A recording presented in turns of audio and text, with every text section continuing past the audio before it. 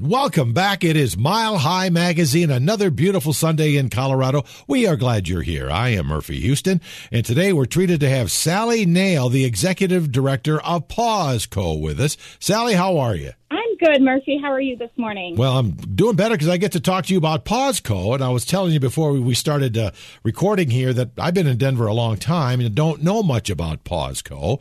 And with so many people coming to town these days and moving to Denver and the Colorado area, why don't you start our conversation this morning with what is Paws Co.? Yeah, absolutely. Paws Co. is an animal rescue. We've been around since 2012 or 13.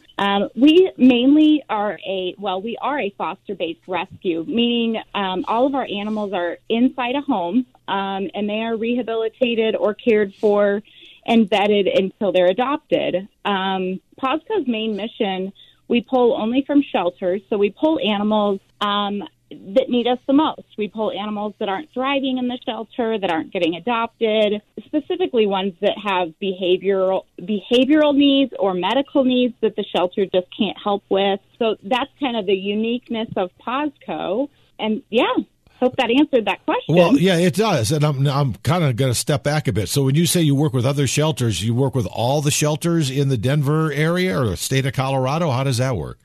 We actually work with most of them in Colorado. A lot of the ones in the Denver area, the range line shelters.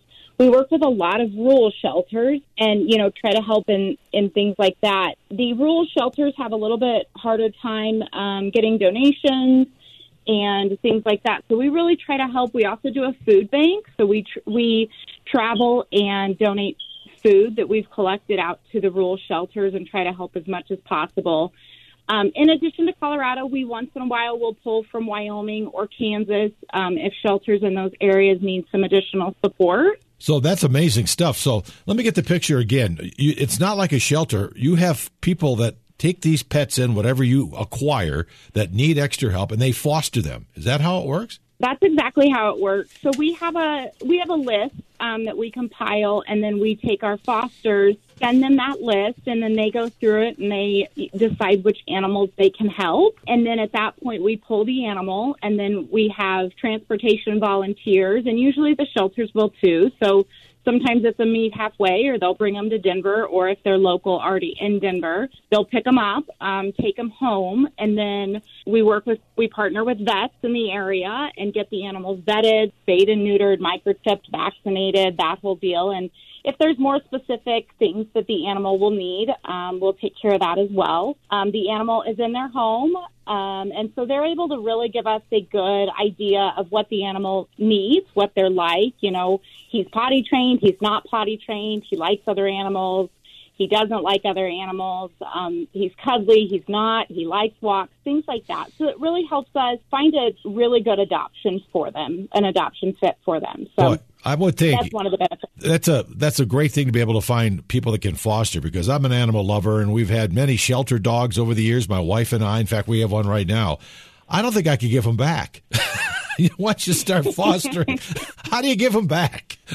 That's so true. We have a lot of foster fails, is what we call them, where they fail in fostering and actually adopt. And we support that. That's always a good thing. And a lot of our fosters are really in this to really help in that next step, through their journey. And I think you have to get in that mindset of this is temporary, but sometimes it's a hard place to be because sometimes you do want to keep them all. Well, for sure. And you've got to be able to handle pets because you don't know what you kind of know what you're getting based on what you're telling us here, Sally. But you really have to be prepared to put some work into it, correct? That's very true. Like I said, a lot of the animals that we pull do have behavior needs. We work with other trainers and try to get some assessments and some training needs. But sometimes you do have to put in some work if they don't use litter boxes or they're leash reactive or things like that. Sometimes there is a lot of work that goes into these animals to help them through that journey. So do you have a temporary location where if an animal comes in and you cage them for a while until they're fostered out? We do not.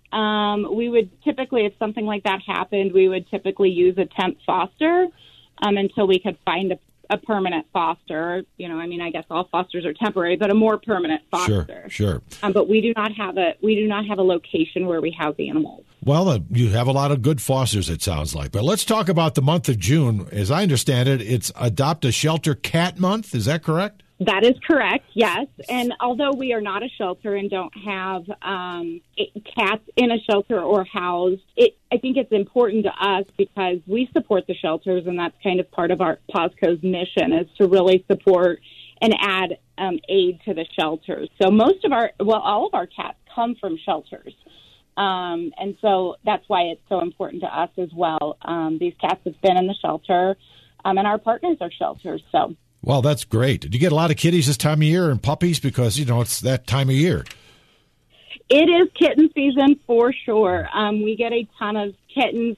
We seem to get more kittens, and I think that's overall in animal welfare. There's always more kittens than puppies. This year there's a lot of kittens. I know we have over 20 or 30 kittens in care right now that are not quite old enough to even be adopted. So there are a lot of kittens that come through here. I'll bet so. This time of year, they're busy. So how many animals has POSCO helped over this maybe last year, and how many are in the organization's care right now? Yeah, so last year in 2021, POSCO was a little over 400, I think closer to 450, the total number of animals that had come in and adopted out. Right now, we're closer to about 60. We've kind of slowed the pace down a little bit from COVID. Outside of myself, POSCO is volunteer ran 100%. So we really rely on our volunteers and fosters to run the organization. And after COVID, everybody kind of needed a break. So we're kind of stepping back a little bit, taking a deep breath, figuring out really where our capacity is at and what we can do to help. Well, we're talking with Sally Nail, who's the executive director of POSCO. So you're the only paid employee for the organization. Yes, that is true. And actually, I just came on this year during January. So this is the first time POSCO has had a paid employee. So we've grown quite a bit recently, and they felt the need to bring on an executive director that was paid. Well, you sound like a good one. I read about your background a little bit, and you are a pet lover, no doubt about it. Well, thank you. Yes, I do. It's kind of always been my passion for sure. Well, they're lucky to have you, it sounds like, for sure. Let's talk about this other divisions you have there. You'd mentioned food distribution. How does that work? Yeah, so we run a food bank. We collect food and kind of do a food drive in various places. When we collect that food, we either take it to Food Bank of the Rockies, where they're able to distribute it, or like I said, we're able to get it out to rural shelters who don't necessarily have the income to purchase food. So we really are able to help the rural shelters just collect it, and get that food out to the animals that need it. I didn't know Food Bank of the Rockies gave out food, pet food. They do? Yeah, and I think part of the mission behind it, I know part of the mission behind it is to really help families keep the animals in the home. One of the reasons people relinquish animals is because they can't afford to feed them. And when times are down or people have lost jobs because of COVID, sometimes the extra food really makes the difference. So it's really a strategy to try to help families keep their pets in the home. Wow, that's something. Now, we know POSCO is a nonprofit. How do you get your funding? Do you have grants or some government help? Is it strictly donations? Do you do fundraisers? We do fundraisers. The majority of our income comes from donations, so we really rely on our supporters to donate and donate to the cause. Is it one of our best strategies, I think, and I think this is, again, throughout animal welfare, is to raise funds on Facebook. Really tell our story. It gives a platform to really tell our story and to do that fundraising. I know last year alone, POSCO brought in over $25,000 from Facebook. Wow, that's great. So it's really, and Facebook's great because they don't charge credit card fees like everybody else. So, it's a great way to bring in money and to support us and to follow us. We do have a gala that we do every year that we'll do again this year in October, November, late fall. But mostly, like I said, most of it comes through donations and through our followers and supporters. So obviously you have a website. Talk about the website a little bit. Yeah, it's POSCO.org. The website has obviously a place to donate, but they also showcase our adoptable pets. There's also a volunteer application, a foster application. If you can't foster, volunteering is a really good way to get involved as well. Like I said, our organization is 99% volunteer ran. So our volunteers do everything. They work with the shelters to pull animals. They work with the foster parents to train them. And, the vet team is all volunteer. So if you want to get involved, that's a great way to do it. And you can't foster. Not everybody can, and not everybody wants to foster and give them back either. So what are some of the qualifications required to be a volunteer? Yeah, our application is pretty simple.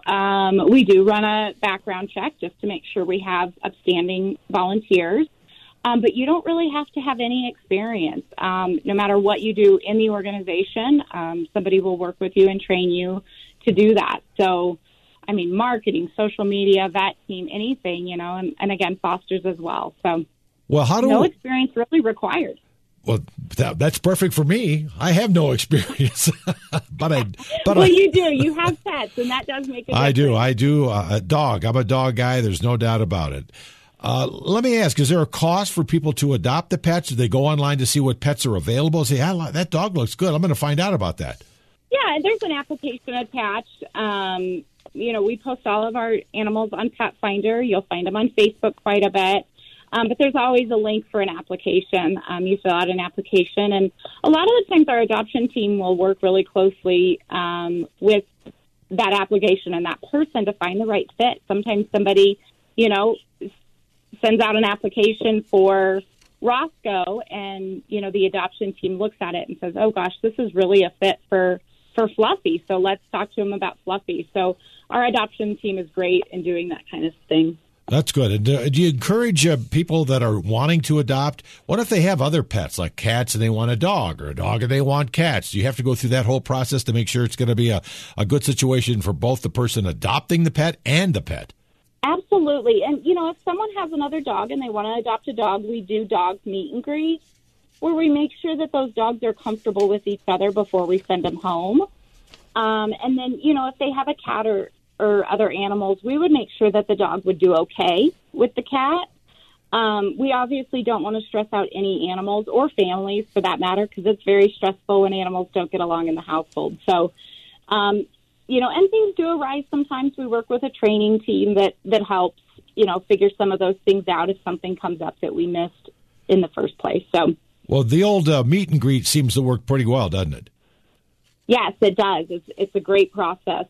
You know really pretty quickly whether two dogs are going to get along. So it's a good process. That's something about pets. I guess they're kind of like people. They let you know pretty quick whether you're going to get along with that person or that pet. That's right. That's right. They do. And some are particular. Some dogs will get along with, most dogs, and then sometimes they find one or two, or they're just like, nope, I'm not going to get along. So we work through that in the meet and greet and make sure it's a good fit. Well, you got to do that. And before I let you go here, Sally, what's in the future for Pawsco? What's going to happen in the years to come? Because you're still relatively new. I am relatively new. I think Pawsco's really, we're just kind of, I'm specifically getting my feet wet and solid on the ground and really coming up with our next strategy and what we're going to do moving forward. I think we'll always be helping the shelters and pulling from the shelters for those animals that don't thrive in the shelter. That will always be something we do, and as well as the food bank. But as far as the future goes, I think we're going to really strategize this year and find out how to grow even bigger. So. Good job, Sally. So again, give us the website and give us the Facebook location so we can help you out. Yeah, it's Pawsco.org, and then our Facebook location is Pawsco Adoptions. Sounds good. Sally Nail, Executive Director of Pawsco. Keep up the good work. You sound excited about the job, and you're helping a lot of critters, that's for sure. Thank you so much, Murphy. I appreciate it. Yeah, anytime. And you guys hang in there now. It's Mile High Magazine. I'll be right back. It's Murphy Houston here, and we thank you for being there.